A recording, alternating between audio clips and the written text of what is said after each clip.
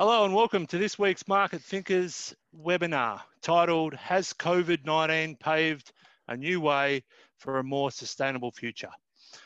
My name's Jamie Nemesis and I'm joined with my business partner Drew Meredith and Tom King, Chief Investment Officer of the Sydney-based Nanook Asset Management.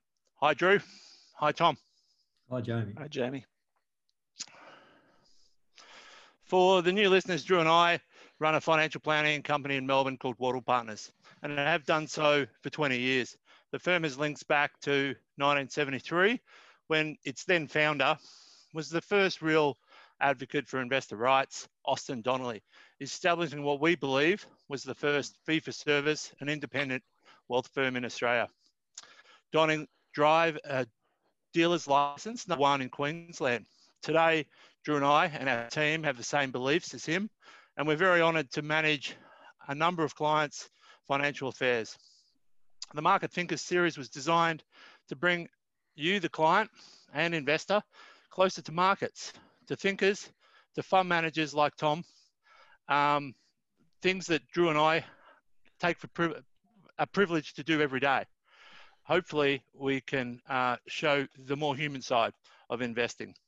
In this session, we're lucky to have Tom King of Nanook Asset Management, one of Australia's only specialised global equity managers, focusing on companies contributing positively to a more sustainable global economy.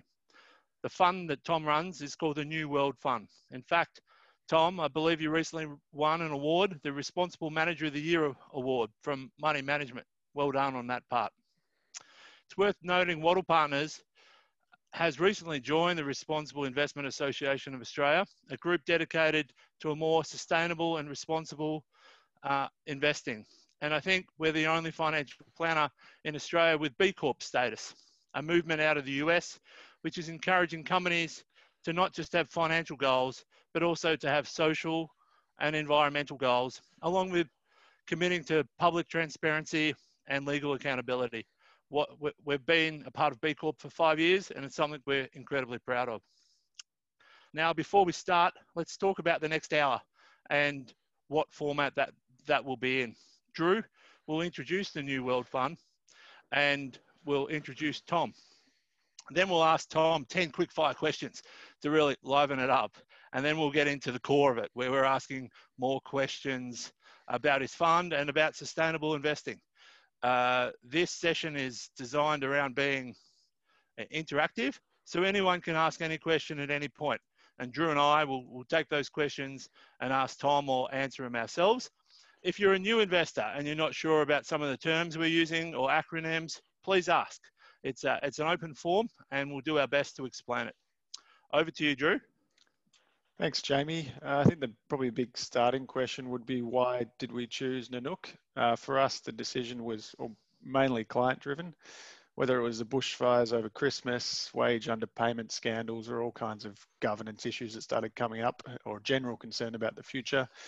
A lot of our clients wanted to know where their money was being invested and also wanted to be supporting something positive. The concept of ESG, which I think Tom will probably talk about, which is including environmental, social and governance factors in your investment decisions, is growing fast, but there aren't that many, in our view, really sustainable strategies.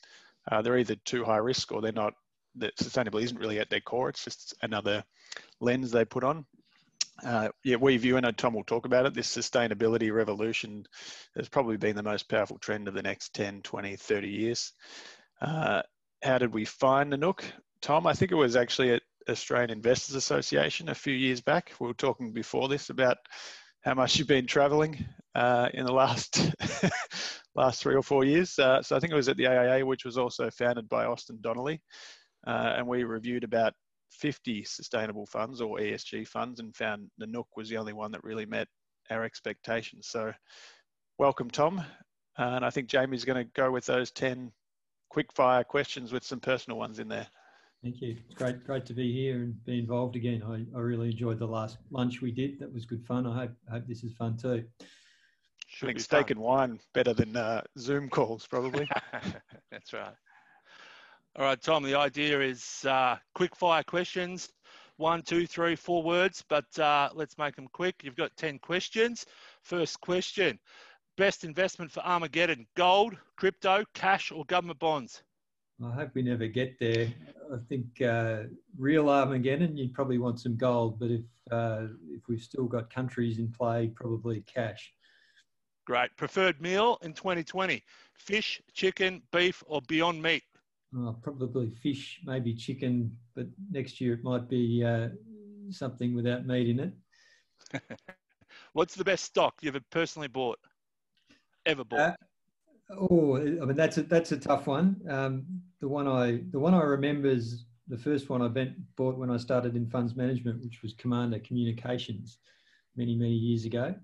But the best ones have probably been things with big dislocations in price unrelated to the fundamentals, where very rarely you get the chance to buy things for a lot less than they're worth, and those are the ones that stick with me. Good. Should pineapple be on pizza? Up in Queensland where I am, probably should be. What's the personal investment decision you most regret? I lived in Sydney for 15 years and didn't buy a house. Yep. What advice would you give your 18-year-old self? You might have answered that, buy a house in Sydney. No, that would have been good. Getting to what I'm doing now earlier would have been good too, but I did some other fun things in the meantime. Facebook, Twitter, Instagram, LinkedIn, or TikTok? I'm not on any of them. All right. You're going to retire tomorrow, Tom, and you have to put all your capital you've saved over your whole life into just one stock, and it's one stock for your whole retirement. What will it be? Well, right now it's Nanook Asset Management, but yeah. Okay. Post-retirement. Good answer. Yeah. Good. Best region to invest today: US, Asia, Europe, or Latin America? Depends what your time frame is.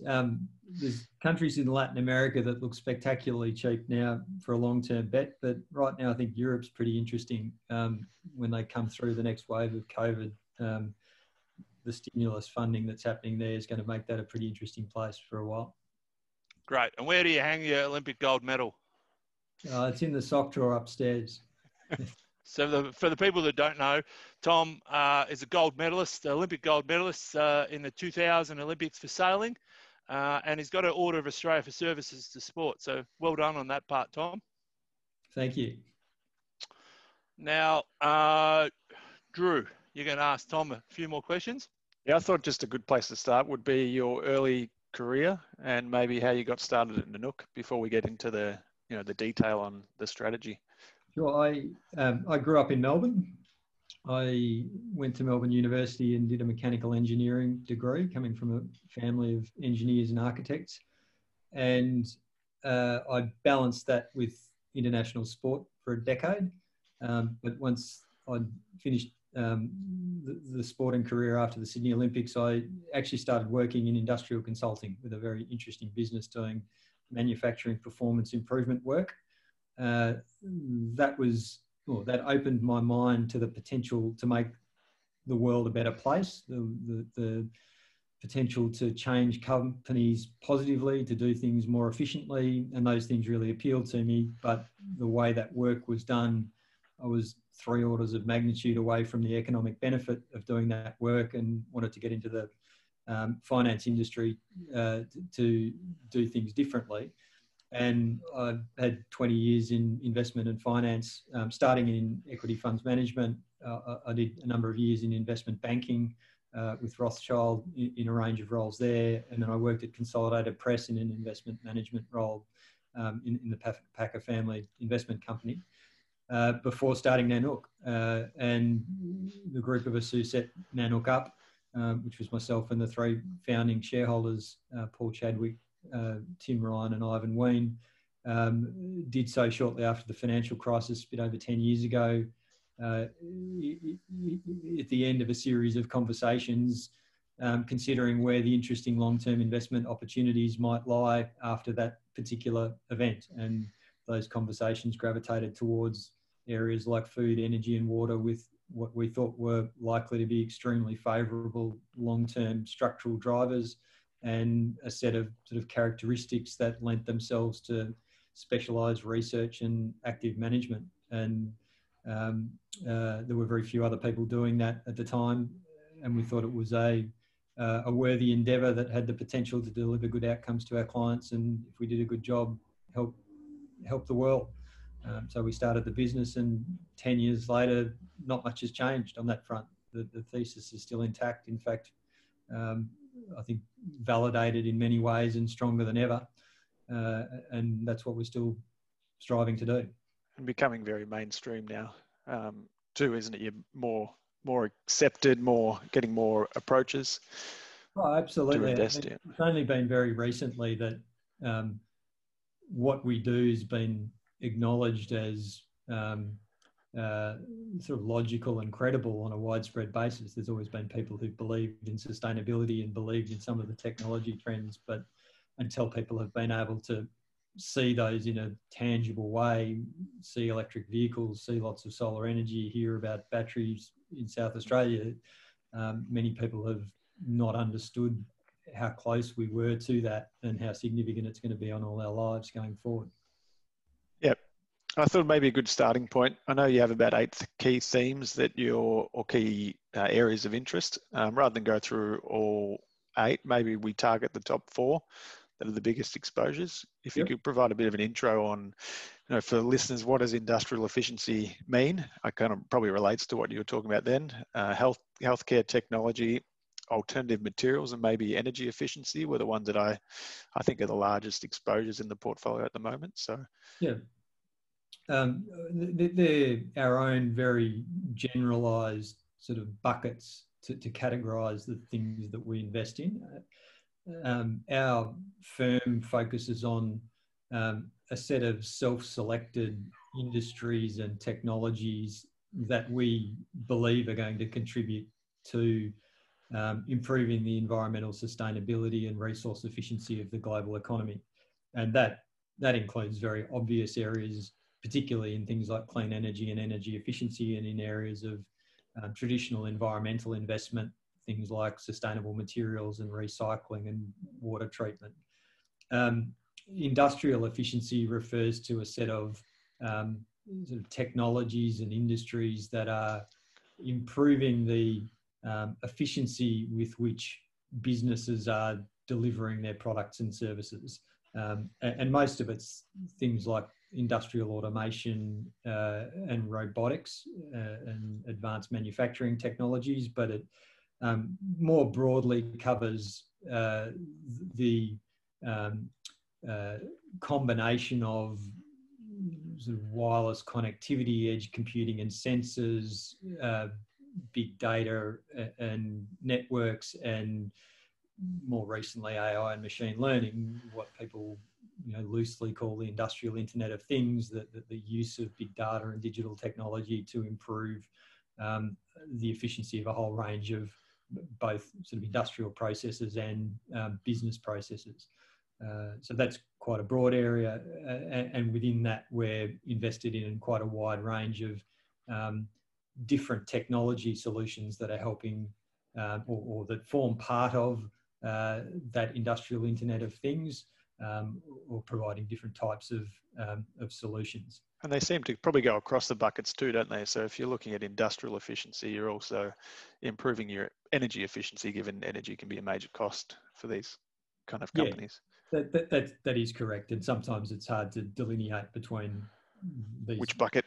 Yeah, these buckets. And that's true when we look at the next bucket, which is healthcare technology. So we found that there were a number of companies in the healthcare space that overlap with other areas of interest for us. You have surgical robotics, you have a range of diagnostic technologies that are used not only in healthcare, but in areas like food and environmental testing. And you have an increasing overlap between wireless connectivity and devices, the Internet of Things, and healthcare, and what people are calling M-Health or mobile health.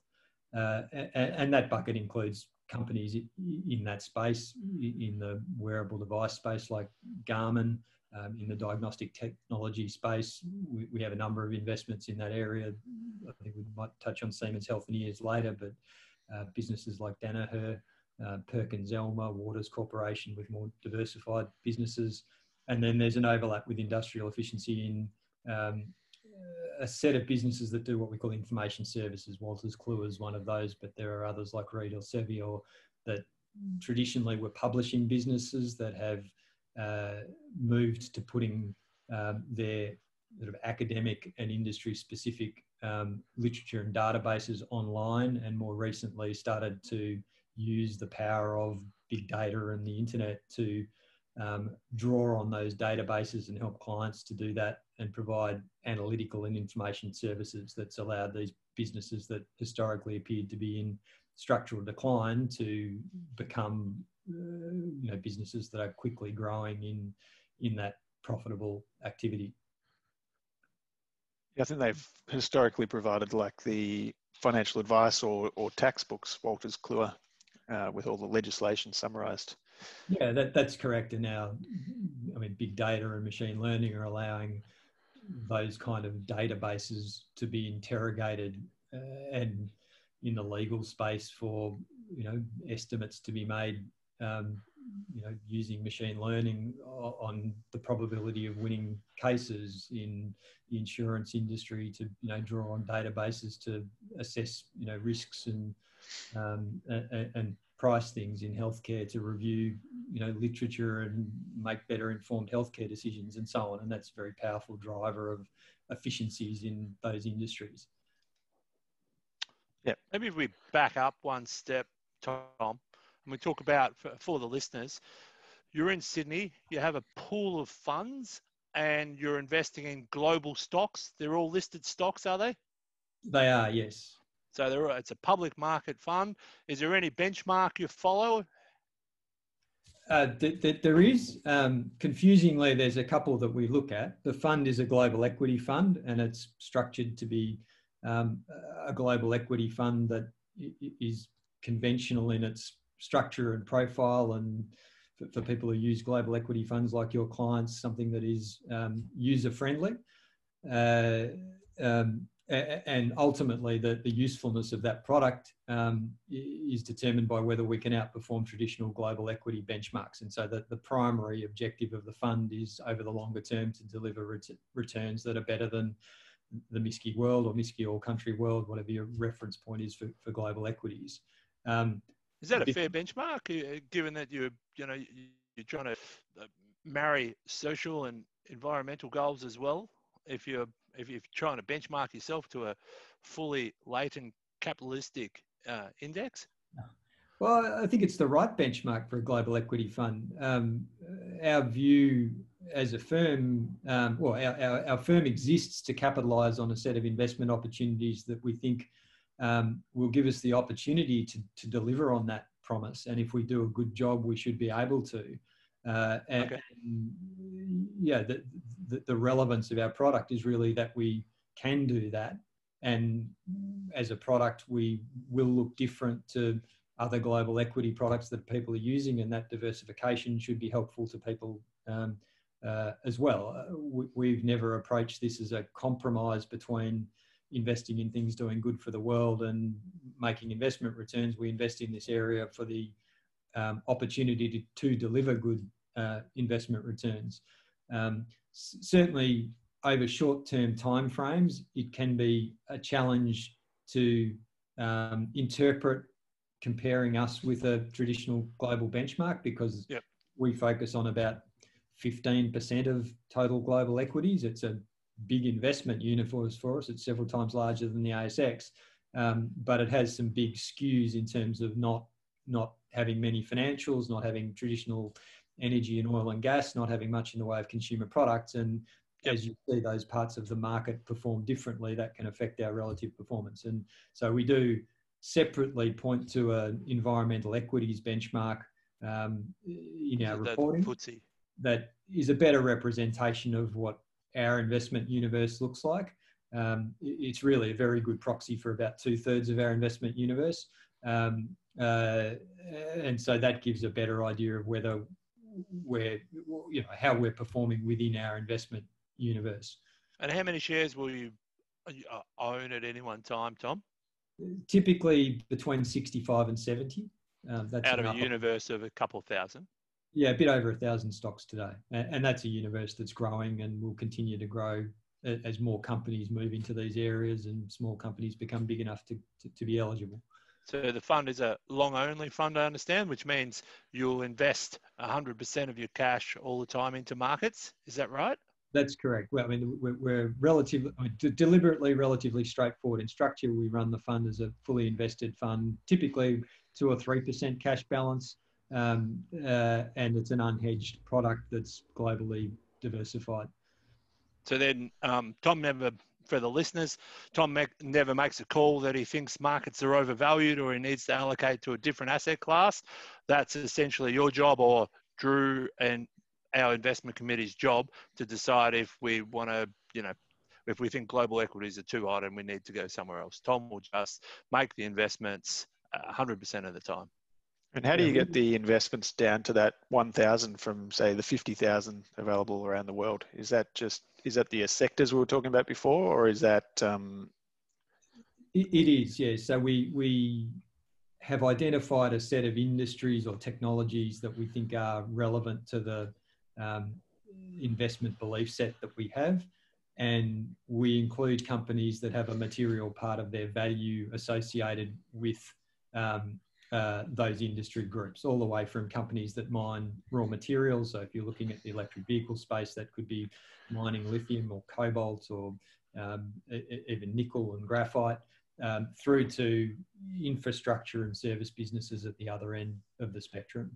And the only we have some criteria around capitalisation and liquidity, and the only other component of constructing that universe is to negatively screen to ensure that we exclude things that are at odds with that investment belief set. So things like oil and gas exploration and production and coal mining, and things that are contentious from an ethical perspective. And some of our investors who are particularly interested in that aspect of our product. What else is in there? Like tobacco? You wouldn't own tobacco, I assume. Adult entertainment, human rights violations, weapons and defence, coal, and then we have sort of low thresholds around things like coal and gas generation and nuclear power, and zero thresholds around things like uranium mining, oil and gas exploration and production, and coal mining. Read a number of articles recently that said sugar should be in that list. Do you have a view on that? I can see the argument for that. It's not something that I think our investors are crying out for. We do have some companies within our broad remit that are in that sort of space. So historically, biofuels was seen as one of the areas that could contribute to improving global sustainability. And a decade ago, that was probably the case from a low starting point. And so, Brazilian ethanol producers produce from sugar, and within our remit. Today, the way that our environmental problems are likely to be solved, I don't see biofuels as being a big part of that, other than perhaps in the aviation industry. But even there, I don't think it'll be crop-based biofuels like corn and sugar. Yeah, I was thinking sugar more in eating patterns than anything else. So. Yeah, and I understand that. And food's an interesting one, because when you look at the way the world needs to change to address some of the challenges that are there today, agriculture is one of the very difficult areas. It accounts for 25 or 30% of global greenhouse gas emissions and a raft of other environmental problems. And there's a big, challenge to meet rising consumption around the world from limited agricultural resources, as well as addressing hand in hand health issues that you're alluding to. And I think that'll be, it hasn't been a major focus for us in the last decade, but in the next decade, I think we'll start to see some big changes there.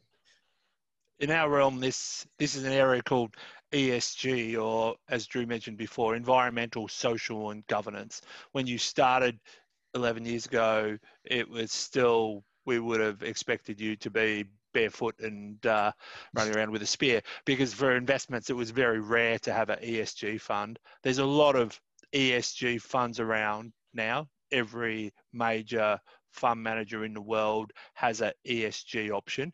So maybe we just clarify for the listeners what each of the E, the S, and the G means for you, and your take on this kind of popular investing now has a tint of green, actually just green, than it was when you first started. Yeah, I think it's important to delineate between green and ESG, and even between green and ESG and ethical. Yep. There's a great deal of confusion that's been created by mixing and matching terms like ESG and SRI and responsible investment. ESG, is simply an acronym for environmental, social, and governance. ESG investment by itself doesn't really mean anything. It could mean lots of different things to different people.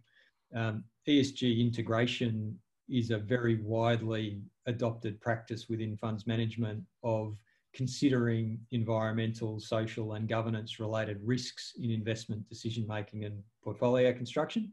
And to be frank, any good active manager has been doing that forever, and it's not something that's new. What's changed is a business imperative to be seen to be doing ESG.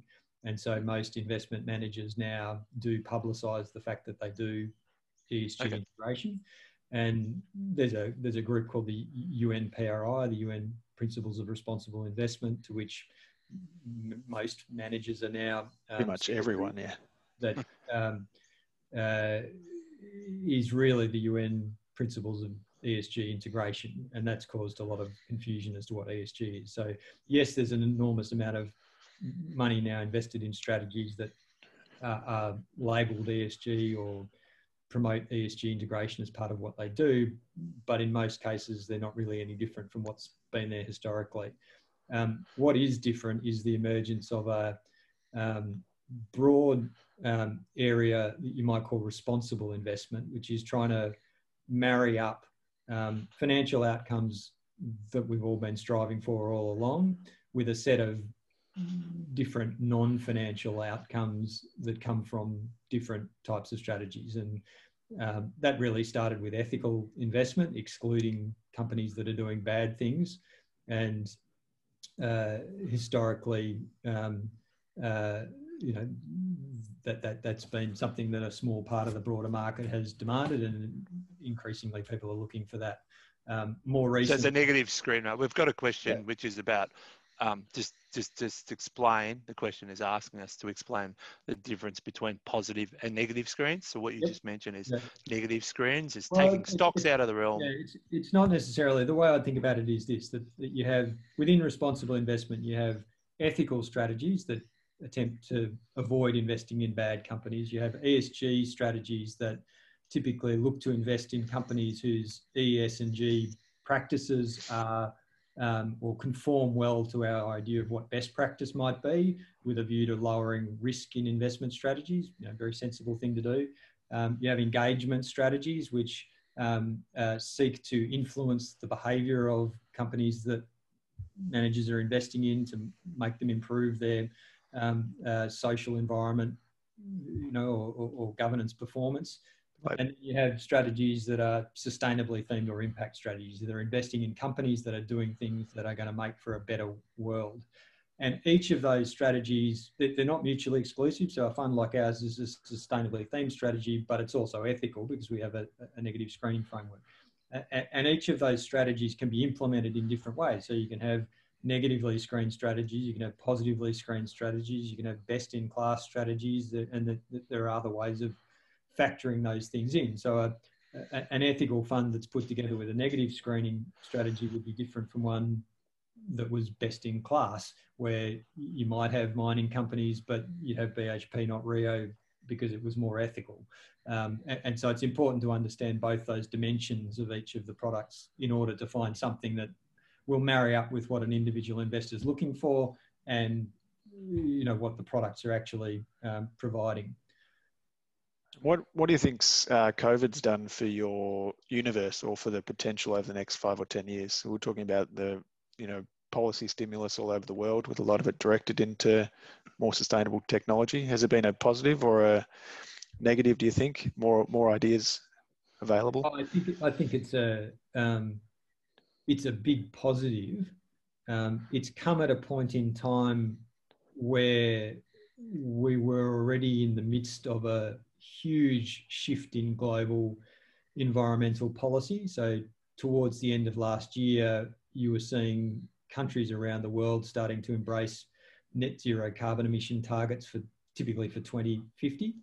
And that paused during COVID, but with the kind of environmental events that we've been seeing happening around the world this year, we had our bushfires, the same thing's happening in the US now. You've got shrinking Arctic ice, you've got record temperatures, you've got all sorts of, very obvious issues. Those are very much, still on the agenda. And in fact, I was reading in the news this morning that in the last day, China has announced its ambition to have a 2060 net zero emission target, which is just profound in terms of the changes that would be required or are required in the Chinese economy to achieve that.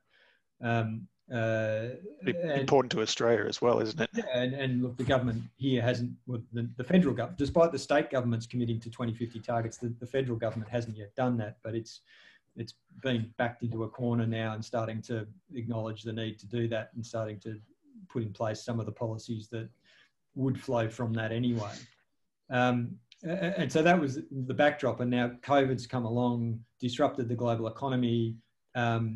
Once the sort of healthcare and social issues are sort of under control, the efforts will be to stimulate economic activity. And in exactly the same way that we saw sustainable technologies as an enormous, disproportionately large beneficiary of what happened after the financial crisis in 2009 and the years subsequent to that, you're going to see the same thing now. So a very large amount of stimulus funding is being directed towards things that we're likely to be investing in, and that'll be deployed over most of the next decade. In Europe, it's over 6 or 7 years, and drive change at a much more rapid pace than we would have seen otherwise. So the trends were starting to accelerate already before COVID, and now we're seeing what will almost certainly be a set of sort of regulation and stimulus that drives that even quicker. Does that result in more companies or more capital or more expansion? Is that where you expect the stimulus to come, or more companies becoming more sustainable? To some extent, it's, it'll be short-term measures to drive economic activity. It'll be sort of stimulus to buy electric vehicles and build charging infrastructure and renovate buildings in an energy efficient manner. If you step back and look at what the governments are trying to achieve, we've seen in the last decade really extraordinary progress in a relatively small number of technologies, in solar and wind and battery energy storage, and more recently in electric vehicles, and a handful of prominent energy efficiency technologies like LED light globes. All those things were, totally uneconomically viable a decade ago. And what the government policy initiatives, and in some cases it was mandates, in some cases it's regulation, in some cases it's stimulus, have done in the last decade is take some of those nascent technology solutions that were already operating in niche markets, allow those markets to grow very rapidly, or force those to grow very rapidly, and attract research and development and investment into those areas, which has very quickly driven the cost down, increased the level of competition, brought prices down, and made those technologies over a relatively short time frame, over 7 or 8 years, economically viable solutions that will prosper in their own right. And you're going to see that happen not just in the 20% of the economy in which it's already happened, but you're going to see that kind of dynamic at play across the whole economy in the next decade, as people try and, as soon as you've adopted this ambition to get to 2050 net zero emissions, it follows that you need to do that. We've got a question on volatility as well. So maybe using March, April for an example, did sustainable investments outperform traditional benchmarks? than the S&P 500, or in the amount they fell? If you look at most of the research around how ESG products have performed over time, most of them have performed better from a risk perspective, and many of them from a return perspective as well. That's largely to do with excluding oil and gas and looking at periods in which the oil price has fallen. It's completely logical that an ESG strategy, which is focused on best practice governance structures, would result in a lower volatility set of stocks, and that's quite normal. Whether sustainably themed and more nuanced strategies like ours perform well during those kind of timeframes depends a bit on what drives the market down. If you see a large industrial downturn or a big shift, in the technology space that's negative, that could be, unfavourable in the short term. When it comes to our strategy, it was an objective when we designed the fund that it had relatively benign risk characteristics. It's a means through which investors can get exposure to all these trends, but not have to stay awake at night worrying about it being a risky proposition. And quite deliberately, the volatility characteristics of our fund are relatively benign. We outperformed in February and March when markets fell sharply. That was how we would have hoped that the fund would perform. And over time, our performance as markets have fallen has generally been better than the market. Yep. And a lot of the benchmarks have a lot of tech as well, which whilst you've got some tech exposure through these kind of industrial efficiency companies, you're not 40% in Apple and Facebook and these companies that a lot of them are. You need to, if you're going to look at responsible investment strategies, you do need to get to look at what the actual underlying portfolios look like. A lot of them look a lot like a mainstream, equity fund. They tend to be biased towards large cap US financials, healthcare and technology companies, but so are mainstream funds and industries. And they'll tend to be underweight in areas like oil and gas, but you won't see that amongst the larger holdings in those funds anyway. Is it right to say some of these younger companies, and not smaller, but younger, they've been around for less than 20 years, are more in tune with being aware of their social impact and their environmental impact versus, say, something that's been around for 100 years? Or is it a mindset? Is it a mindset change, or is it different to that? I'm sure there's lots of cases where that is true, particularly in sort of the space we look, where companies have been established to take advantage of these kind of trends. My initial reaction when you say that is actually it's the large companies that can afford to care about these things that are probably being most prominent in promoting their activities.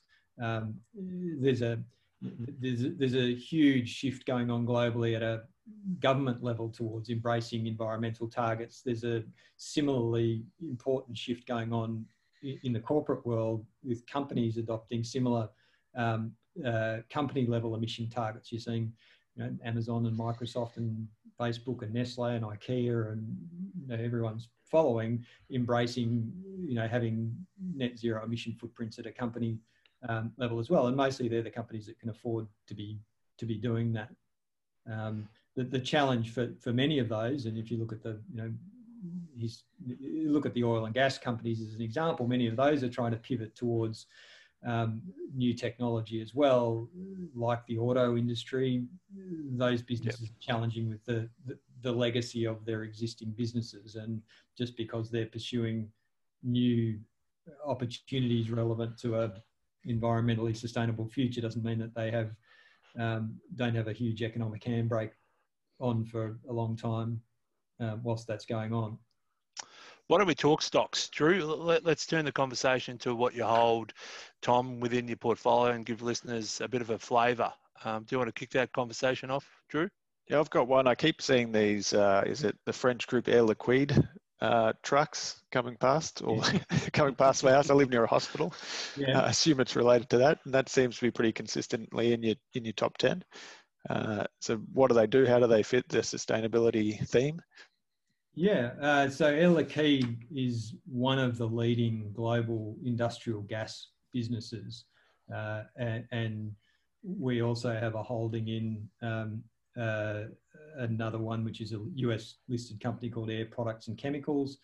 The other major global player is Linde, which is a German business, and we have a position in a small Japanese business called Air Water, and they provide gases like oxygen, nitrogen, carbon dioxide into industries that need that. Most of it's into industrial plants that use those in their processes or as feedstocks for whatever they're doing. And the other big market is in healthcare, supplying gases to hospitals particularly, which is probably what you're seeing. And they are very interesting businesses from an investment perspective. They're very defensive industrial businesses. They operate under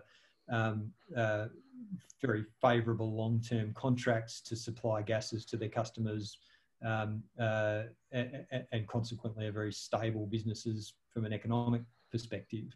They're at an interesting point in time because one of the major trends of the next couple of decades is very likely to be a shift towards using hydrogen as a substitute for fossil fuels.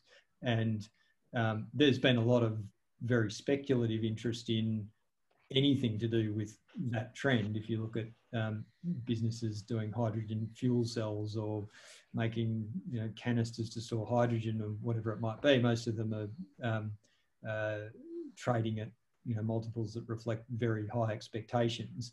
Our sort of experience in industries with similar dynamics is that ultimately these businesses are the ones who are likely to capture a good deal of the economic value associated with people shifting to hydrogen. It's their customers who are going to be the ones making the big shift, and these are businesses that specialise in providing hydrogen. And in fact, where hydrogen is being used today, they're often the suppliers of it already. And you've seen, by far the biggest announced green hydrogen project globally is in Saudi Arabia.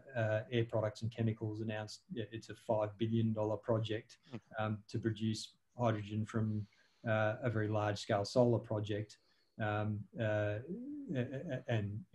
they're likely to benefit economically from that type of project going forward. So ultimately we buy stocks because we think they're going to provide good risk-adjusted returns in our portfolio, and we make that assessment in relation to our understanding of their value.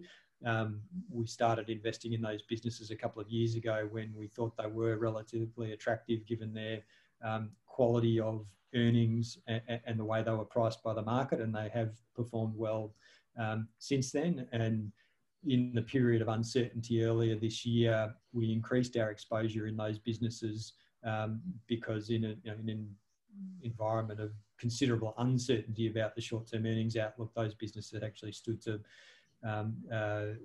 maintain fairly stable earnings with the potential to benefit from a more rapid, shift towards hydrogen. And that's certainly playing out in terms of the government policy initiatives that are being announced around the world.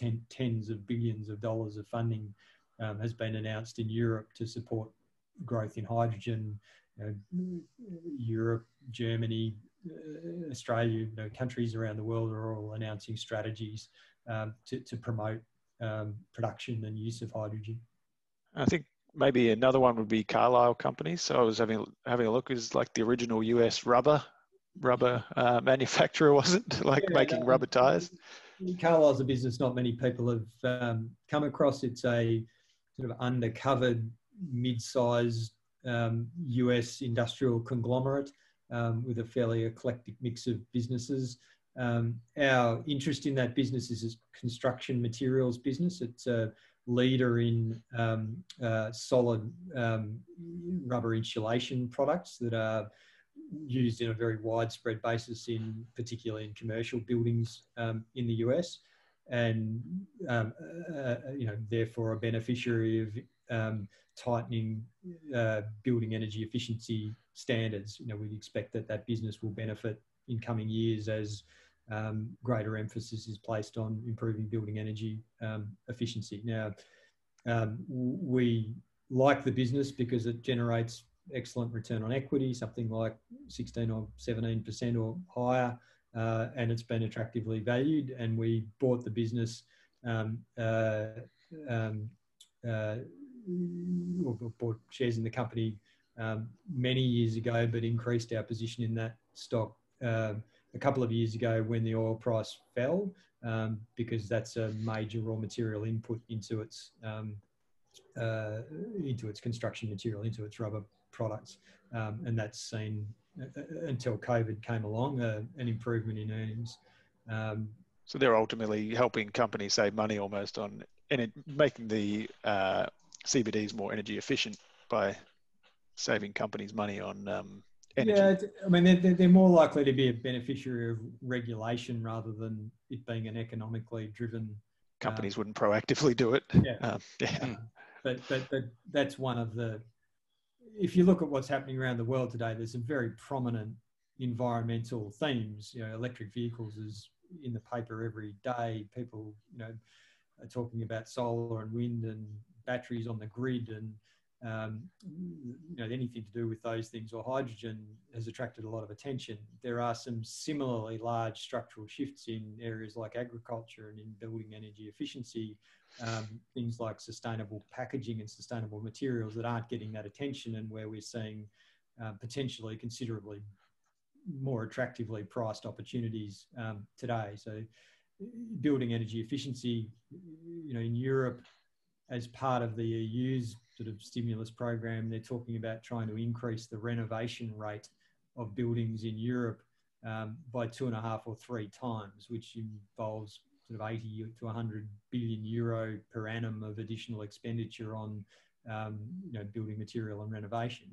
And that's because, whilst we have very strict energy efficiency standards and environmental regulation for new building, most of the building stock was built well before those standards came into place. And if you want to go anywhere close to achieving the environmental objectives people have, you have to address that problem, and it'll happen through regulation. Probably another one, which is probably the most well-known name in the portfolio, is Microsoft. Can you explain the massive efficiencies it's providing? I know we use SharePoint, Teams. We're not using Teams today, we're using Zoom, but all their platforms. And even before COVID, it seems like COVID's just ramped it up 2 or 3 times. I mean, Microsoft, sorry, before you start, Microsoft's something that Drew and I have been a big fan of for a long period of time, directly and indirectly in portfolios, for their exposure to the cloud. So if you go back to your question of, if you were going to own one stock for the next decade, Microsoft's got a lot of appeal on that front. It's in our investment universe because of its cloud services business. That is effectively the infrastructure for the architecture that sits behind the Internet of Things that we're interested in. And so its business, as is the case with Amazon, accounts in our mind for enough of Microsoft's value to qualify it for inclusion in our investment universe. So it's really the fact that it is a cloud services provider that makes it eligible for us.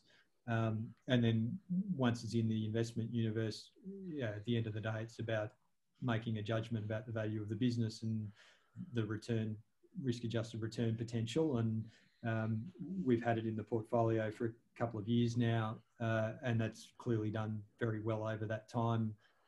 Pleasingly, in this case, I think partly for the right reasons, because that part of its business has continued to grow very rapidly and is very profitable, and that's been recognised by the market.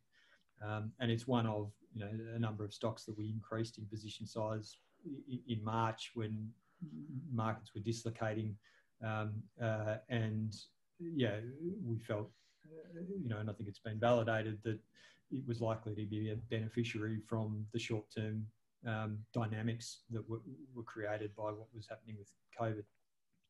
And the cloud's all about removing paper and physical work, isn't it? Being able to work from anywhere. So reducing companies' costs and reducing the energy? In terms of industrial efficiency broadly, it's providing the capacity to do things that otherwise, aren't able to be done or are going to be too expensive. We have access to, incredibly sophisticated computing through our mobile phones. When you're using Siri, you're doing voice recognition, you're accessing extraordinary information through Google Maps. We're doing all those things all the time. That's not because it's cheap enough to put all of that on our telephones at the moment. It's because there's economies of scale in that cloud computing platform that enable that to happen. And that kind of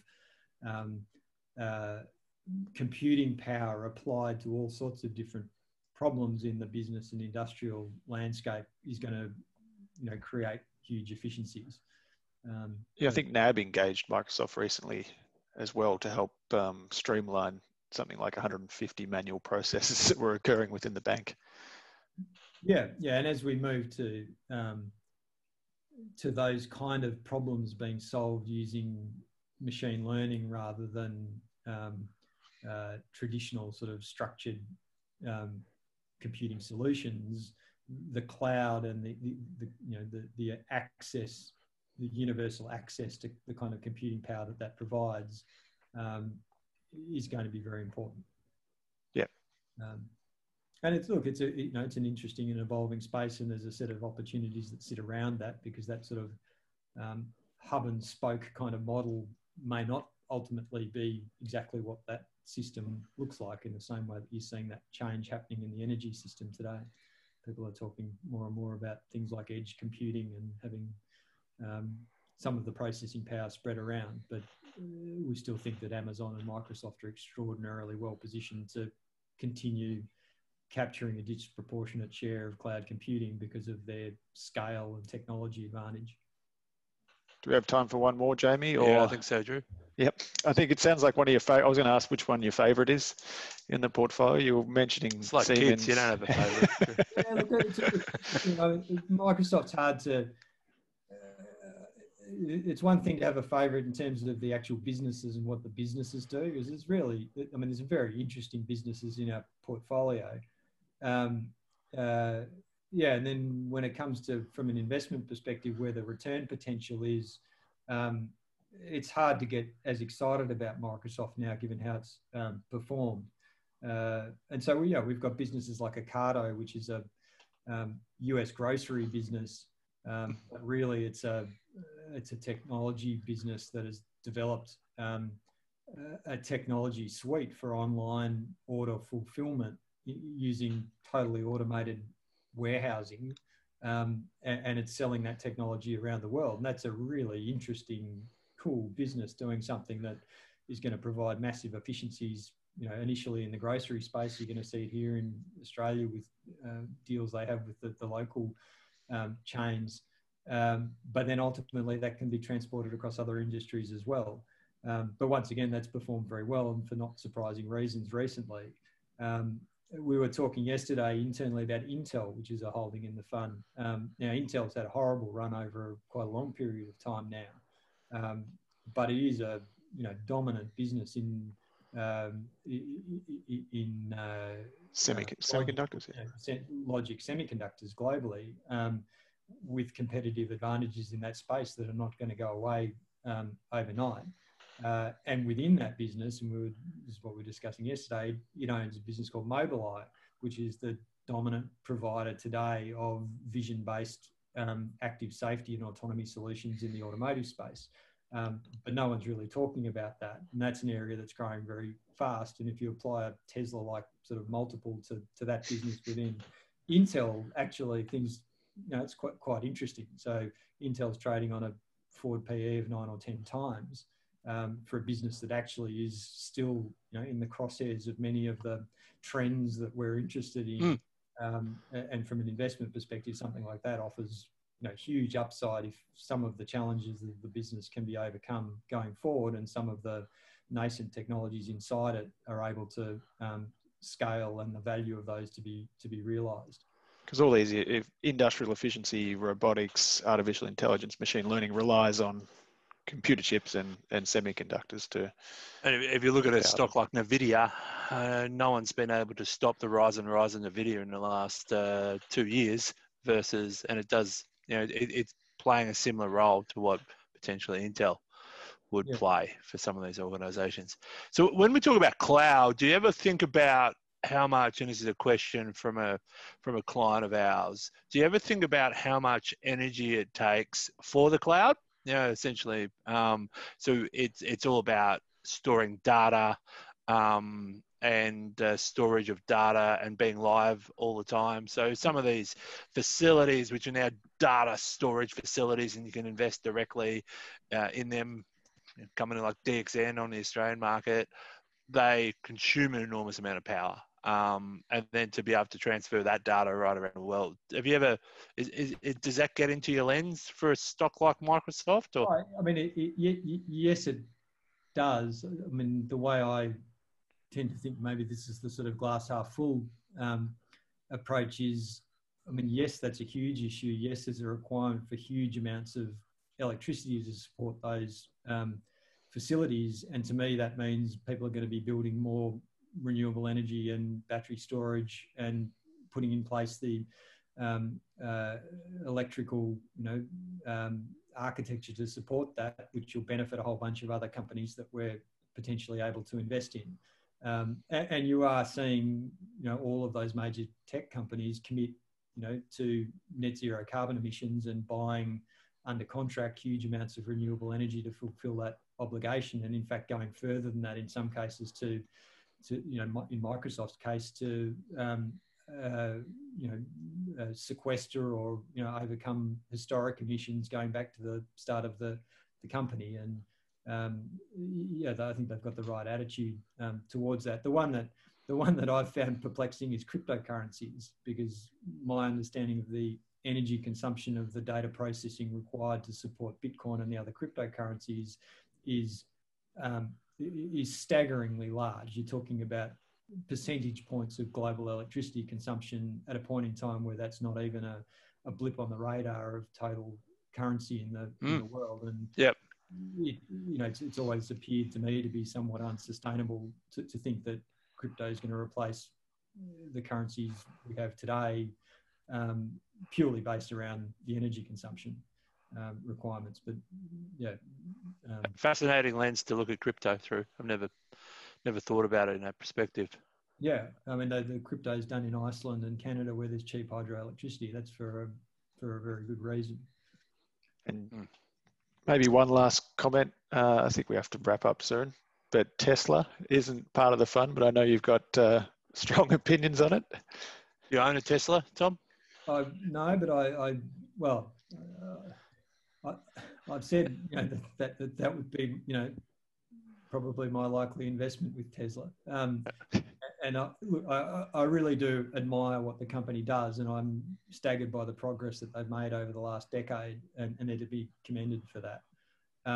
We've always struggled to reconcile the price with the risks that they don't achieve the kind of growth that's been priced into the stock, and that's still the case today.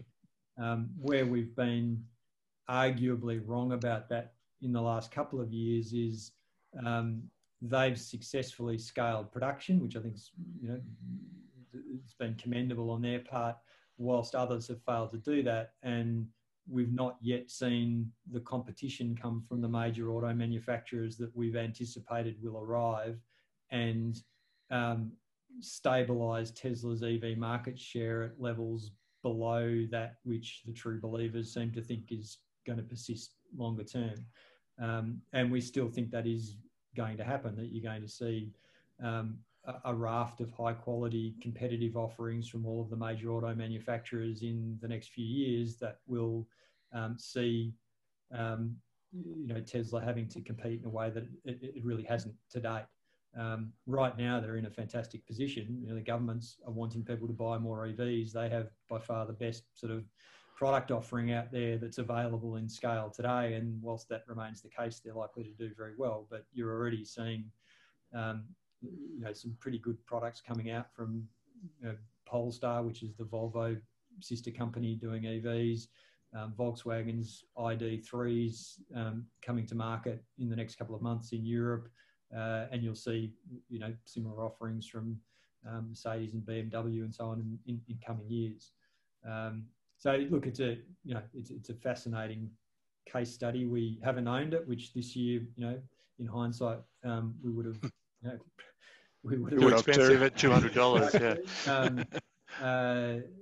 Yeah. But we look at that space and think that there are, that there are a raft of ways. Well, there are a very large number of companies that will benefit from electrification of transport in coming years, and there are ways to get exposure to that growth without paying the kind of valuations and taking what we see as the risk of owning Tesla to benefit from that.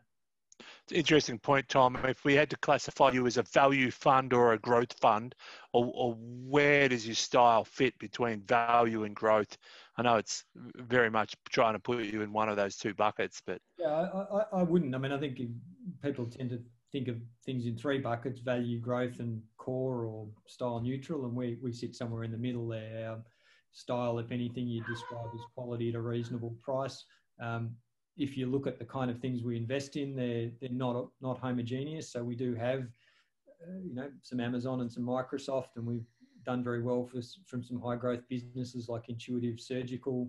And at the same time, we have stocks in the portfolio like Carlyle that are much more, value in nature. The typical sort of, sweet spot for us is in mature, profitable industrial businesses or technology businesses that are leaders within their space, that stand to see increasing growth in future years because of the way in which the world is evolving, and are likely to see their earnings rise, and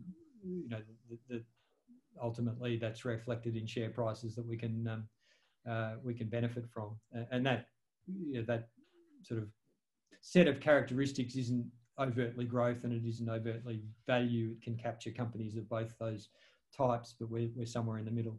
And you're not looking for those sort of higher risk emerging technologies, very much core. No, I mean, we make two comments. One, we're not in the business of taking binary bets with our clients' money on whether something can commercialize successfully.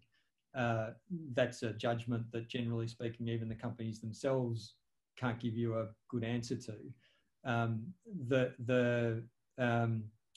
The other point is, for most of the problems that we look at globally, where sustainable technologies are going to provide a solution longer term, those sustainable technologies already exist today and are commercially viable in niche applications. Hydrogen is, green hydrogen is very expensive, but we don't need a new technology to produce green hydrogen. We have solar power, we have hydrogen electrolyzers. Almost certainly that's what's going to be used for decades to come. And it's about understanding who benefits from the scaling of those industries over time, rather than, trying to find the new way of making hydrogen.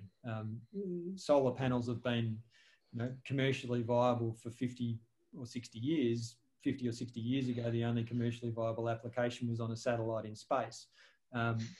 But as the costs come down, the commercial viability is expanded, and as it's come down with the support of subsidies more recently, now it's the cheapest source of electricity generation in most parts of the world.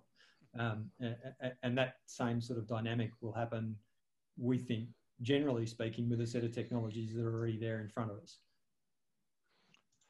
I think that's right, Tom. Things changed very quickly. Microsoft 10 years ago looked like a company pushing out Windows 3.1 in a cardboard box, bought from Kmart, and 10 years later it's number 2 in the cloud. So things do change quickly, and it's important to be at the front of that change. We want to say thank you to you, Tom. You spent an hour and a half with us. That's not your job, it's to talk to us, it's to invest money. So thanks, Tom. I'm sure you can hear a round of applause from all our listeners. I really appreciate it. Enjoyed the last hour and a half. Thanks, Great. Tom. Thank you for having me on. I enjoy our discussions. Look forward to speaking to you again. Great. Hopefully over lunch again next time. Yeah, fingers crossed. We'll see. Thanks to the listeners. Join us next week. There'll be another installment of Market Thinkers webinar. To anyone in Melbourne, stay strong. Lockdown continues. But if you've seen the numbers coming out of the UK lockdown, they're going to lockdown as well. So stay strong. Thanks, Tom. Thanks, Drew. See you next week. Thanks.